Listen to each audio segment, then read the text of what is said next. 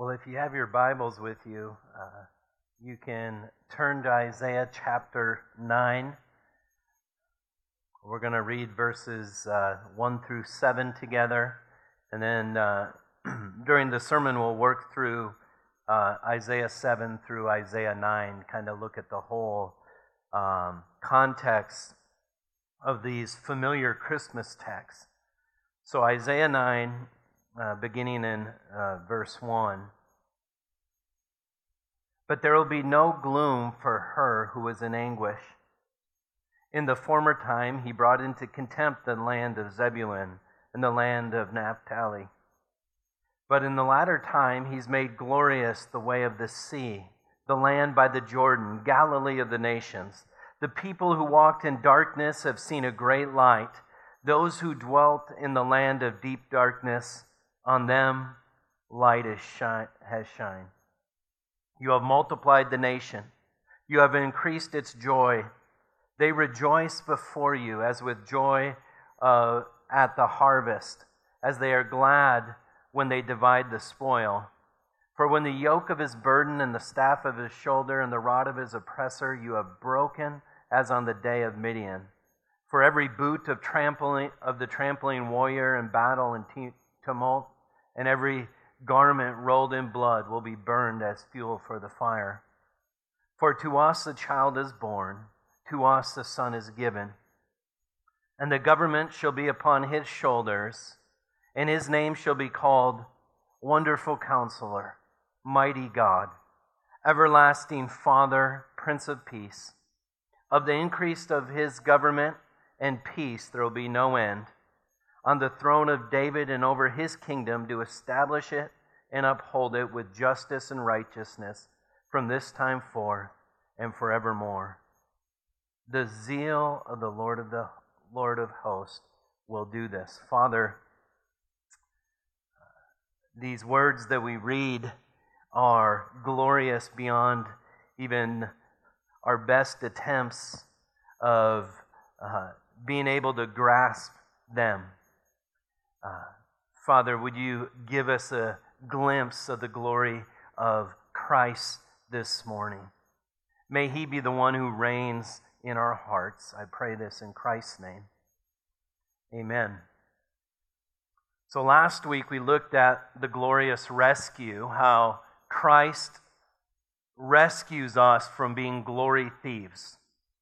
The angels said, "Glory to God in the highest, and peace on earth among those with whom he is pleased." And so Christ comes to rescue those that are selfish, desiring their own glory, so that they can actually worship him. And this week we're going to look at Christ himself. We're going to look at the glorious Christ himself. And as I pick this text, sometimes when you're committed to expository preaching, you think you pick a text and you're going to preach a certain sermon, and then you study it and you look at it in its context and you find out that the sermon's going to be a little different. And that's the case this morning. But I come here this morning desiring to deliver a gift to every one of you. But I don't come as Santa Claus does, with a jolly laugh and presents for little girls and boys. I come as one whom the Bible says will be judged more severely because of the position of Bible teacher. So I come to deliver a gift to you, honestly, out of fear for Christ. Desire to honor him, knowing that at the end of the day, I won't stand before your approval, but I'll stand before his approval. And my job, week after week, is to do what? Deliver you Christ. To put the spotlight where the Bible puts the spotlight. But this gift is in the context At least these two Christmas passages in Isaiah 7 and 9 sits in such an interesting context. It's a political context. All right? How many of you are excited for 2024? How many of you guys just see great things coming in 2024? You know, my dad and I are on different ends of the political spectrum, but we both agree on one thing. We look at 2024 and think of the politics and just groan. Just kind of like, ah. Well, my heart has been given such a gift in studying this passage. And it's timely. 2024 is about to start. You're going to function as one who's meant to glorify Christ in the next year, which happens to be an election year. And I'm going to argue that unless Christ is enthroned in your heart, there will be much groaning, much fear-mongering, much talk. And my question is, to what avail? So we're going to seek to do the most glorious thing we can ever seek to do, and that is to look long and hard at Christ. Here's how Paul described this. He says, "Indeed, I count everything as loss because of the surpassing worth of knowing Jesus Christ my Lord." There's no greater endeavor we can do than to focus our attention on Him. But I'm going to tell you, because I know you're like me, we don't always receive God's gifts with open arms. As we're going to see, King Ahaz, a long time ago, also wasn't ready to receive God's gift from God. All right? So let's dive into Isaiah 7. We're going to look at Isaiah 8 and part of Isaiah 9. We're not going to go through all the verses. We're going to go through quite a bit. We're going to read it together. But the charge of the sermon is this: be firm in your faith. All right? That's the goal. Be firm in your faith. And I actually get this from Isaiah 7:9, where he says, if you're not firm in your faith, you will not be firm at all. If you're not firm in your faith, you will not be firm at all. But the way of many Christians over this next year will be soft instead of firm. I believe this. Many in the evangelical church in America are going to be like jellyfish this next year rather than a rock. They're not going to be firm in their faith. And when they are, this will be the evidence that they're actually not firm. There will be much talk of fear.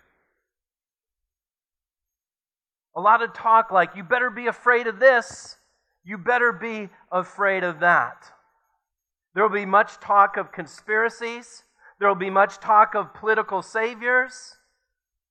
And though they are like jellyfish, they will think they're strong because they have enough guts to speak up. Well, what has God called us to say? When He calls us to lift our voice, what message does He want us to give? To whom does He want us to point? Someone might say, well, Sam, are we not to partake in politics and do our due diligence and be good citizens and vote and actually care about our country that God has blessed us with and about the society and about our fellow neighbor And to all those I say, yes. Yes to all of those things. Yes, we are. But here's the key. Here's the litmus test. If we have all those intentions, and yet fear and panic and much talk of politics is what dominates our lives, you can know that you're not that firm at all. All right? Let's look at this text. Let's look at how Christmas can give us a gift that we can have joy throughout this whole next year, no matter what happens politically around us. Turn to Isaiah chapter 7, beginning in verse 3. This is under the heading in your notes, Fear Not. So what does it look like to be firm in your faith? It looks like not fearing. All right, let's read. Isaiah 7:3. Before we do that, actually I want to pull up the slideshow. Because here's what happens when you read this text. You get mixed up on who Isaiah is talking about. So, guys, click it. All right, here we go. Here's what's going on. We have our own political situation, right? Here's what's going on in Isaiah 7, where we have this Christmas text. In Isaiah 9, let's look at what was happening in those days. So, by this time, the northern kingdom of Israel and the southern kingdom of Israel have separated from each other. And when the northern kingdom is being talked about, it'll describe the northern kingdom as Jacob sometimes. And the king of Israel is King Pekah. All right? And Samaria is the capital. So whenever any of those terms are used, it's referring to the northern kingdom. The southern kingdom, Jerusalem is the capital, and King Ahaz is the king of Judah. And Judah has been given a promise that they will have a king that will sit on the throne of David forever, right? Here's what's going on politically. So, King Tiglath-Pileser of Assyria is the superpower. Everyone is afraid of them. And Israel, King Pekah, has decided he's going to join up with King Rezin, and they're going to take over Judah. Those two countries are going to take over Judah, and they're going to set up the son of Tibal, in place as king. All right? So, conspiracy talk is happening. It's actually happening, though. They're actually doing it. And so if you live in Judah, you're afraid. And so King Ahaz has a choice that you're going to see in this text. He can decide to become friends with Assyria in order to survive, or he can trust in what the prophet Isaiah tells him. All right? So that's going to be his choice. And I'll just leave this up for a while, so as we're reading the text, you can keep it straight in your mind. All right, verse 3. The Lord said to Isaiah, "Go out to meet Ahaz, the king of Judah. You in Shir-Jasub, your son, at the end of the conduit of the upper pool on the highway to the washer's field, and say to him, be careful, be quiet, do not fear, and do not let your heart be faint because of these two smoldering stumps of firebrands. at the fierce anger of Rezin in Syria and the son of Remaliah, which is Pekah. So here's what he says to the king of Israel, or the king of Judah. He says, be careful, be quiet, do not fear. All right? We're in our own political situation. I think a similar warning ought to come to us. But the fundamental charge is not to be overcome with fear.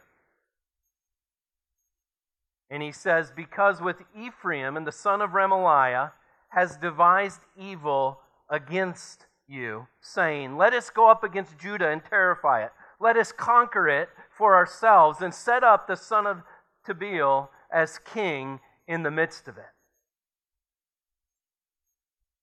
So, God sends the prophet Isaiah to Ahaz, and he says, everyone's afraid. You don't be afraid. You do not be afraid. Trust me. Now, someone would say, well, let's get real. Because when you read in 2 Chronicles 28, what's actually happening is stuff like this. For Pekah, the son of Remaliah, killed 120,000 from Judah in one day. Killed 120,000 in one day. All of them men of valor, because they had forsaken the Lord, the God of their fathers. And Zikri, a mighty man of Ephraim, that's of Israel, killed Maaseiah, the king's son, and Azrikam, the commander of the palace, and Elkanah, the next in authority to the king. And the men of Israel took 200,000 of their relatives, women, sons, and daughters. They also took much spoil from them and brought spoil to Samaria. So I can just see people in Judah saying, okay, Isaiah, you're telling us not to be afraid. You obviously don't know what's going on in Judah.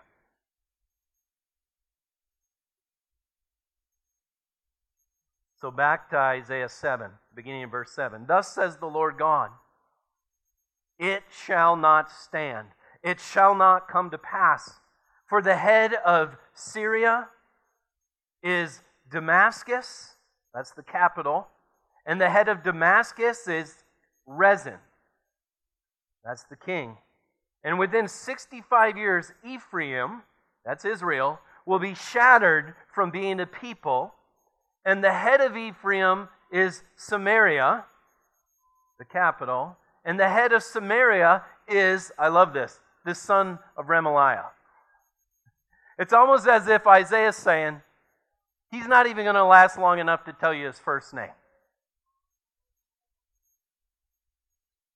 And then he says, if you're not firm in faith, you'll not be firm at all. And King Ahaz has a test in front of him. He has a test in front of him. And this brings us to point 2 in our notes. Be firm in your faith, trusting God's word more than your sight. Here's what Ahaz is doing. Ahaz has intel, and he has sight, and he says, I really know what's going on here. And then you have the prophet kind of speaking words of, yeah, I can't quite see that. I can't see how that can be true. And so, again, the Lord spoke to Ahaz, and he says this, ask a sign of the Lord your God, let it be deep as Sheol or high as heaven. But Ahaz said, I will not ask, I will not put the Lord to the test. Now let me tell you what this is. You might say, boy, he's a godly man. He's a God-fearing man. Wrong. This is unbelief cloaked in religious talk. This is unbelief cloaked in religious talk. This is Ahaz seeking to add virtue to his unbelief. And why does he not want to ask for a sign when he's urged to ask? because he already has his heart set on plan B. He already knows what he's going to do. It doesn't matter what the prophet of God says. His heart is set on victory in a certain way, with a certain Savior, and it's Tiglath-Pileser. That's where his hope is. That's how Judah's going to survive. He already has decided in his heart to go with plan B, to bow down to Assyria. Now hold this thought for a minute. In light of our own political mess, we can be tempted to have a plan B. And in fact, we can roll our eyes and get tired when people remind us of the sovereignty of God and Jesus Christ. When we just want to win the way we want to win. We can do this. We can roll our eyes at these prophecies and these promises and this king that we can't see right in front of us. But we can see presidents and candidates. And so here's what God says, verse 13. And he said, "Hear then, O house of David," so this is to King Ahaz, this is to Judah, "is it too little for you to weary men, that you weary my God also? Therefore the Lord himself will give you a sign. Behold, the virgin shall conceive and bear a son, and shall call his name Emmanuel," which means God with us. Now we know that this prophecy is fulfilled ultimately in Christ. Matthew tells us this in Matthew 1:18. We'll start in verse 20. So Joseph has decided that he is just going to divorce Mary so that shame won't come upon her. But here's what happens in verse 20. "But as he considered these things, behold, an angel of the Lord appeared to him in a dream, saying, Joseph, son of David, do not fear to take Mary as your wife, for that which is conceived in her is from the Holy Spirit. She will bear a son, and you shall call his name Jesus, and he'll save his people from their sins." All this took place to fulfill what the Lord had spoken by the prophet. That's Isaiah, and then they quote it. "Behold, the virgin shall conceive and bear a son, and they shall call his name Emmanuel." So, virgin is a girl that is not yet married and has not yet lost her virginity. And Isaiah prophesied that a son is going to be born to Judah. And he's going to save them, Matthew says, from their sins. Now, I think this is a telescoping prophecy. I think this is a prophecy that had relevance in Isaiah's day and ultimately points us to Christ. And the reason why I say that, let's read verse 15. It says this, "He shall eat curds and honey when he knows how to refuse evil and choose good. For before the boy," now he says boy and not son here, "knows how to refuse evil and choose good, the land whose two kings you dread," Syria and Israel, "will be deserted. The Lord will bring upon you and upon your people and upon your father's house such days that have not come since the day that Ephraim," that's Israel, "departed from Judah." And what is he going to bring? The king of Assyria. So it's going to be destruction on Israel and Judah. And it's going to come from Assyria. In that day, the Lord will whistle for the fly that is at the ends of the streams of Egypt, and for the bee that is in the land of Assyria, and they will all come and settle in the steep ravines and in the clefts of the rocks and all the thorn bushes and all the pastures. In that day the Lord will shave with a razor that is hired beyond the river with the king of Assyria the head and hair of the feet, and will sweep away the beard also. God's going to use the king of Assyria like a razor and bring shame upon Israel and bring shame upon Judah, because their hope is in man and not in God. In 722 BC, the northern kingdom ultimately fell to the Assyrians. Isaiah 9:13 tells us about this. The people did not turn to him who struck them, nor inquire of the Lord of hosts. So the Lord cut off from Israel head and tail, palm, branch, and reed in one day. All right? Now let's go to chapter 8. Let's look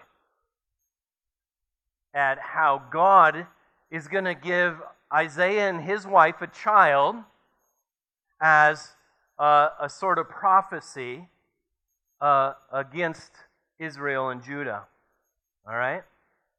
And I went to the prophetess, that's his wife, and she conceived and bore a son. And the Lord said to me, call his name Maher Shalal Hashbaz.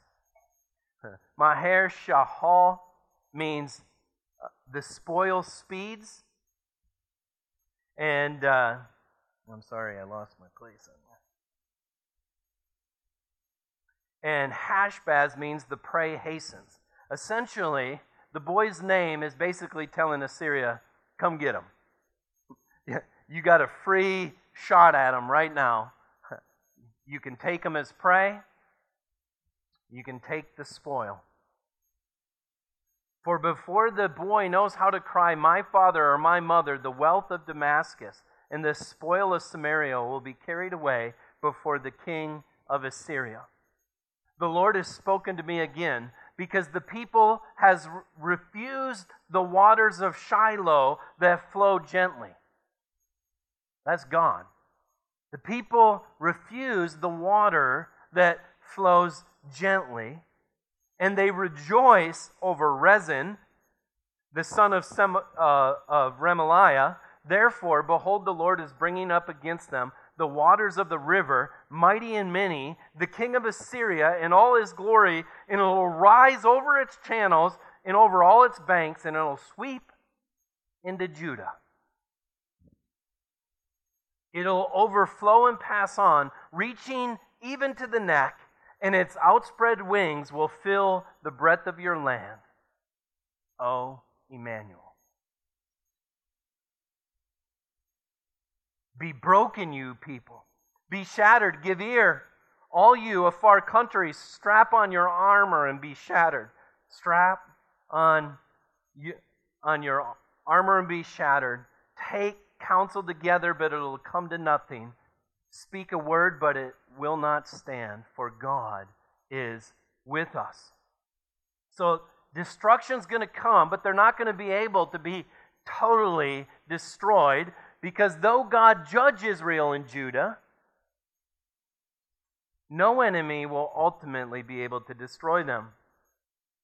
Verse 11 says, For the Lord spoke thus to me, with a strong hand upon me, and warned me not to walk in the way of the people, saying, Do not call conspiracy. All this people calls conspiracy. Do not fear what they fear, nor be in dread. But the Lord of hosts, him you shall honor as holy. Let him be your fear. Let him be your dread. And so Isaiah says, don't do what the people are doing. Someone says, well, the conspiracies are true. Well, sure they're true. To an extent. It's not the full picture. It's not the full picture. The doom and gloom of evil political people, and the evil, yes, they may desire to do to gain their own power, isn't the fullness of the story. And when people fear and when people dread, guess who gets the glory? All those politicians do. But Isaiah says, fear God. Give God the glory. Don't let God disappear from the picture. And what Ahaz did, 2 Chronicles tells us so vividly, it's so sad. 2 Chronicles 28:16 says, at that time Ahaz sent to the king of Assyria for help. And in verse 19 of 2 Chronicles 28 it says, for the Lord humbled Judah because of Ahaz, the king of Israel, for he had made Judah act sinfully and had been very unfaithful to the Lord. So Tiglath-Pileser, the king of Assyria, came against him and afflicted him instead of strengthening him. For Ahaz took a portion from the house of the Lord and the house of the king and of the princes and gave tribute to the king of Assyria. But it did not help him. Ahaz went into the temple of the Lord, took the treasures in the temple of Israel, meant to worship God, and he gave it as a gift to the king of Assyria. And the Bible tells us it didn't work. Who he thought was his friend ended up being his demise.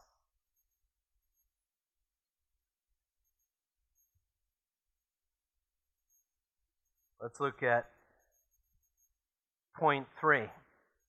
So point 2 is, let's do the opposite of Ahaz. Let's believe the prophet, even if our eyes see terrible things in front of us. That's true. There's something more true. Third point is this. Being firm in your faith means waiting for the Lord. Look at what Isaiah says. He says, bind up the testimony. This is verse 16 of chapter 8. Bind up the testimony. Seal the teaching of my disciples. These are Isaiah people, all right? Here's what he says. I will wait for the Lord, who is hiding his face from the house of Jacob, and I will hope in him. Isaiah says, tell my disciples that I'm going to wait on the Lord in the midst of circumstances that are scary. And then he says this, verse 18, behold, I and the children whom the Lord has given me are signs and portents in Israel from the Lord of hosts who dwell on Mount Zion. And when they say to you, inquire of the mediums and the necromancers who chirp and mutter, shall not the people inquire of their God? Should they inquire of the dead on behalf of the living? To the teaching and to the testimony, if they will not speak according to this word, it is because they have no dawn. What is their problem? The Word of God hasn't created their reality. The people, the necromancers, the worship of men and demons, trying to bring up the dead for hope. How many Christians waste so much time listening to men rather than considering the word of the Lord? And then what does he say? They will pass through the land. This is those who don't trust in the Lord, greatly distressed and hungry.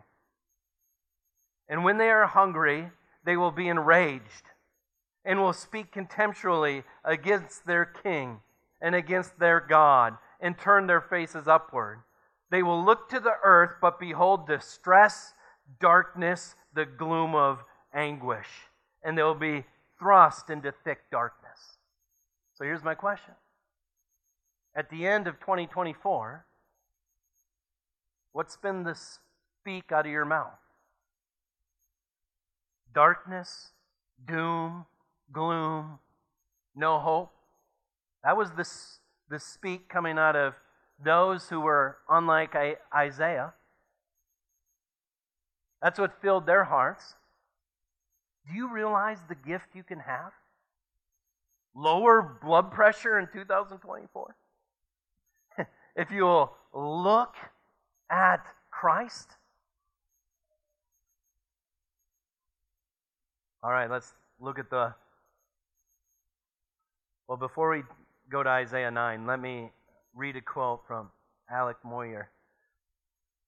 Listen to how he says this. This is so well. He says, the eye of faith, this is responding to that text. The eye of faith looks at all this, but affirms that though it is real, it is not the real reality.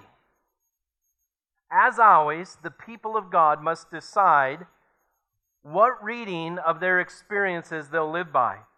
Are they to look at the darkness, the hopelessness, the dream shattered, and conclude that God has forgotten them?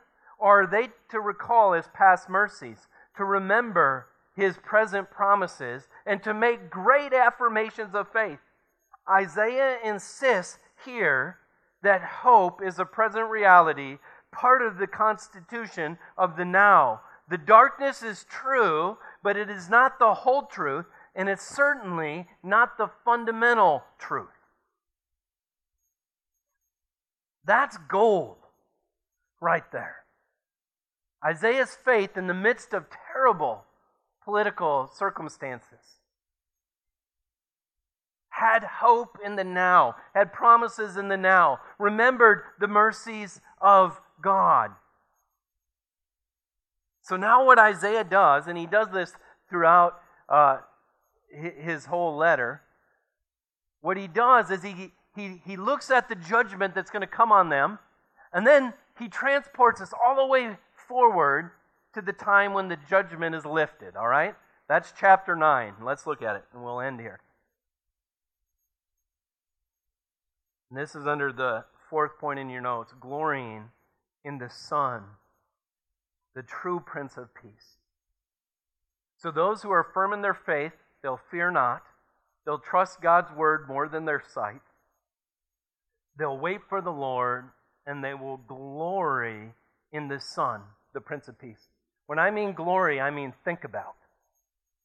I mean, that's the most real reality in your life.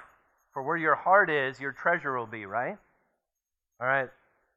So now let's look at this wonderful prophecy. But there will be no gloom for her who is in anguish. Well, wait a minute. Go back to the last verse, verse 22. They will look on the earth, behold darkness, or behold distress, darkness, gloom, and anguish.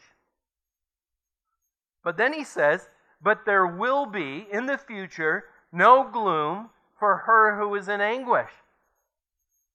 In the former time he brought contempt into the land of Zebulun and the land of Naphtali. So let me show you this. All right, you see Naphtali and Zebulun, right by the Sea of Galilee. Jerusalem is to the south. You remember where Jesus spent most of his time doing miracles and teaching the kingdom of God? Where was it? Right there. The place where people had lost faith and God's judgment had come on that northern kingdom, as well as the southern kingdom.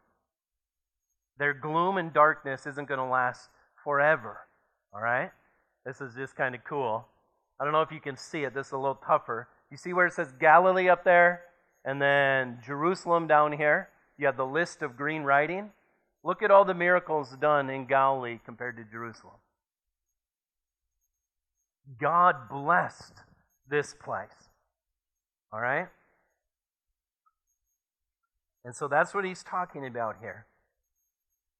And then he says, in the former time he brought contempt into the land of Zebulun, and the land of Naphtali, but in the latter time he's made glorious the way of the sea, the land beyond the Jordan, Galilee of the nations. The people who walked in darkness have seen a great light.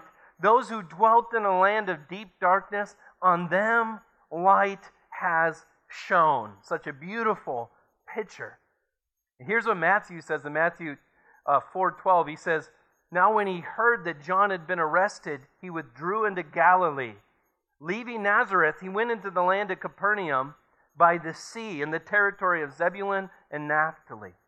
Now why does Matthew point that out to us? He's reminding us of this text. So that what was spoken by the prophet Isaiah might be fulfilled. The land of Zebulun and the land of Naphtali by the way of the sea, beyond the Jordan, Galilee of the Gentiles. The people dwelling in darkness have seen a great light. For those dwelling in the region and shadow of death, on them light is dawned. From that time Jesus began to preach, saying, "Repent, for the kingdom of heaven is at hand." And that's the interesting thing. Jesus comes to save them from their enemies, and yet the enemy that's in focus ultimately is death, right? Because of our sin. And so Christ shows up to defeat the greatest enemy in anyone's heart. It's never that political person. It's the sin that lives within us that brings about the judgment of hell, ultimately. And so Christ takes care of our greatest enemy. All right, back to Isaiah 9. Verse 3, he says, "You have multiplied the nation and have increased its joy. They rejoice before you as with the joy of the harvest. They are glad when they divide the spoil." It's going to be rejoicing like harvest time and like when they won a war and they have this spoil. "For the yoke of his burden, the staff of his shoulder, the rod of his oppressor, you have broken as on the day of Midian. For every boot of trampling on the battle of tumult, and the garment rolled in blood will be burned as fuel for the fire." Essentially, what he's saying is, the rejoicing in verse 3 is there's no more oppression over the people. Verse 4 is there's no more war. And then verse 6 gets us to the one we all long for, right? Why do we care so much about politics? Because deep down in our heart, we actually want, it's like a carrot that's always dangling in front of our eyes. When are we finally going to get a good one? Right? It's built into us to desire not only a spiritual Savior, but also a political Savior. Look what he says in verse 6. "For to us a child is born." See, we've been waiting for a baby since Genesis 3. And in Genesis 3, we're waiting for the baby to destroy sin and Satan, right? Israel's waiting for a baby. Why? They just want Rome no longer to oppress them. And one day, all political enemies will be done away with. He says, "For to us a child is born, to us a son is given. The government shall be upon his shoulders." You realize there will be a day where there will be a perfect king and a perfect leader ruling over the entire world. Every enemy will be put under his feet. "And his name shall be called Wonderful Counselor." It means comforter and advisor. Is that how you think of your politician? Even your favorite ones? "Oh, he's going to give me counsel when I need it in the night. He's going to be my advisor. He's thinking about me all day long. He's thinking out for my well-being and my good." Well, this one is Wonderful Counselor. That word wonderful means miraculous, beyond what you can imagine. Mighty God, El Gabor. Mighty and awesome, powerful God. The king is going to be called God. How could this be? Lest he be, yes, truly man, but also truly God. Everlasting Father. Now, this isn't messing the Trinity up. This isn't saying that Jesus is the same, the Son is the same as the Father. That's not what it is saying. We know that they both share the same essence, but the Father is a different person than the Son, though they both share the same essence as God. What this means, everlasting Father, is benevolent protector. This king is going to protect like a father protects. The task of the ideal king is also the way God cares for His people. The perfect king perfectly protects and cares for His people. And I love this. Prince of Peace. Prince of Peace. Isn't this what we long for? Christ comes and gives us peace with God by dying in our place on the cross, taking our sin, giving us His righteousness so we can be at peace with God. But He is the Prince of Peace. Verse 7, of the increase of His government and peace, there will be no end. And on the throne of David and over His kingdom to establish it and to uphold it with justice and righteousness. We have no idea what that looks like. From this time forth and forevermore. Now, how can we be sure that this is going to take place? Isn't this pie in the sky? What does it say? What does it say? The zeal of the Lord of hosts will do this. When a non-believer meets a Christian in 2024, and all the talk is going on, all the arguments are going on, are they going to run into someone that has this king firmly in view? Which means there's peace reigning in them, even when very bad things may be taking place that we need to speak about. Are they going to run into an angry, scared person? Are they going to run into someone who knows the Prince of Peace, and that peace rules in their hearts?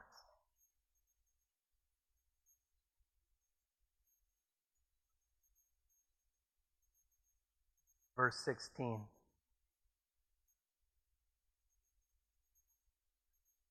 Let's remember back to Isaiah 8:16. Isaiah says, bind up the testimony, seal the teaching among my disciples. I will wait for the Lord, who is hiding His face from the house of Jacob. I will hope in Him. Now, we don't have time. We're out of time. But I want to take you to Isaiah 10, verses 5 through 13 and 20 through 25. Because what you see there is, here's what God says through Isaiah. Assyria is my staff. Assyria is my anger and my judgment against Israel and Judah. And I will punish them for choosing man over me. I'll teach them a lesson. Assyria is my staff. But then you want to know what he says? But the king of Assyria did it with a proud heart. He didn't realize the Lord was using him. So then God wipes him out. Here's my point.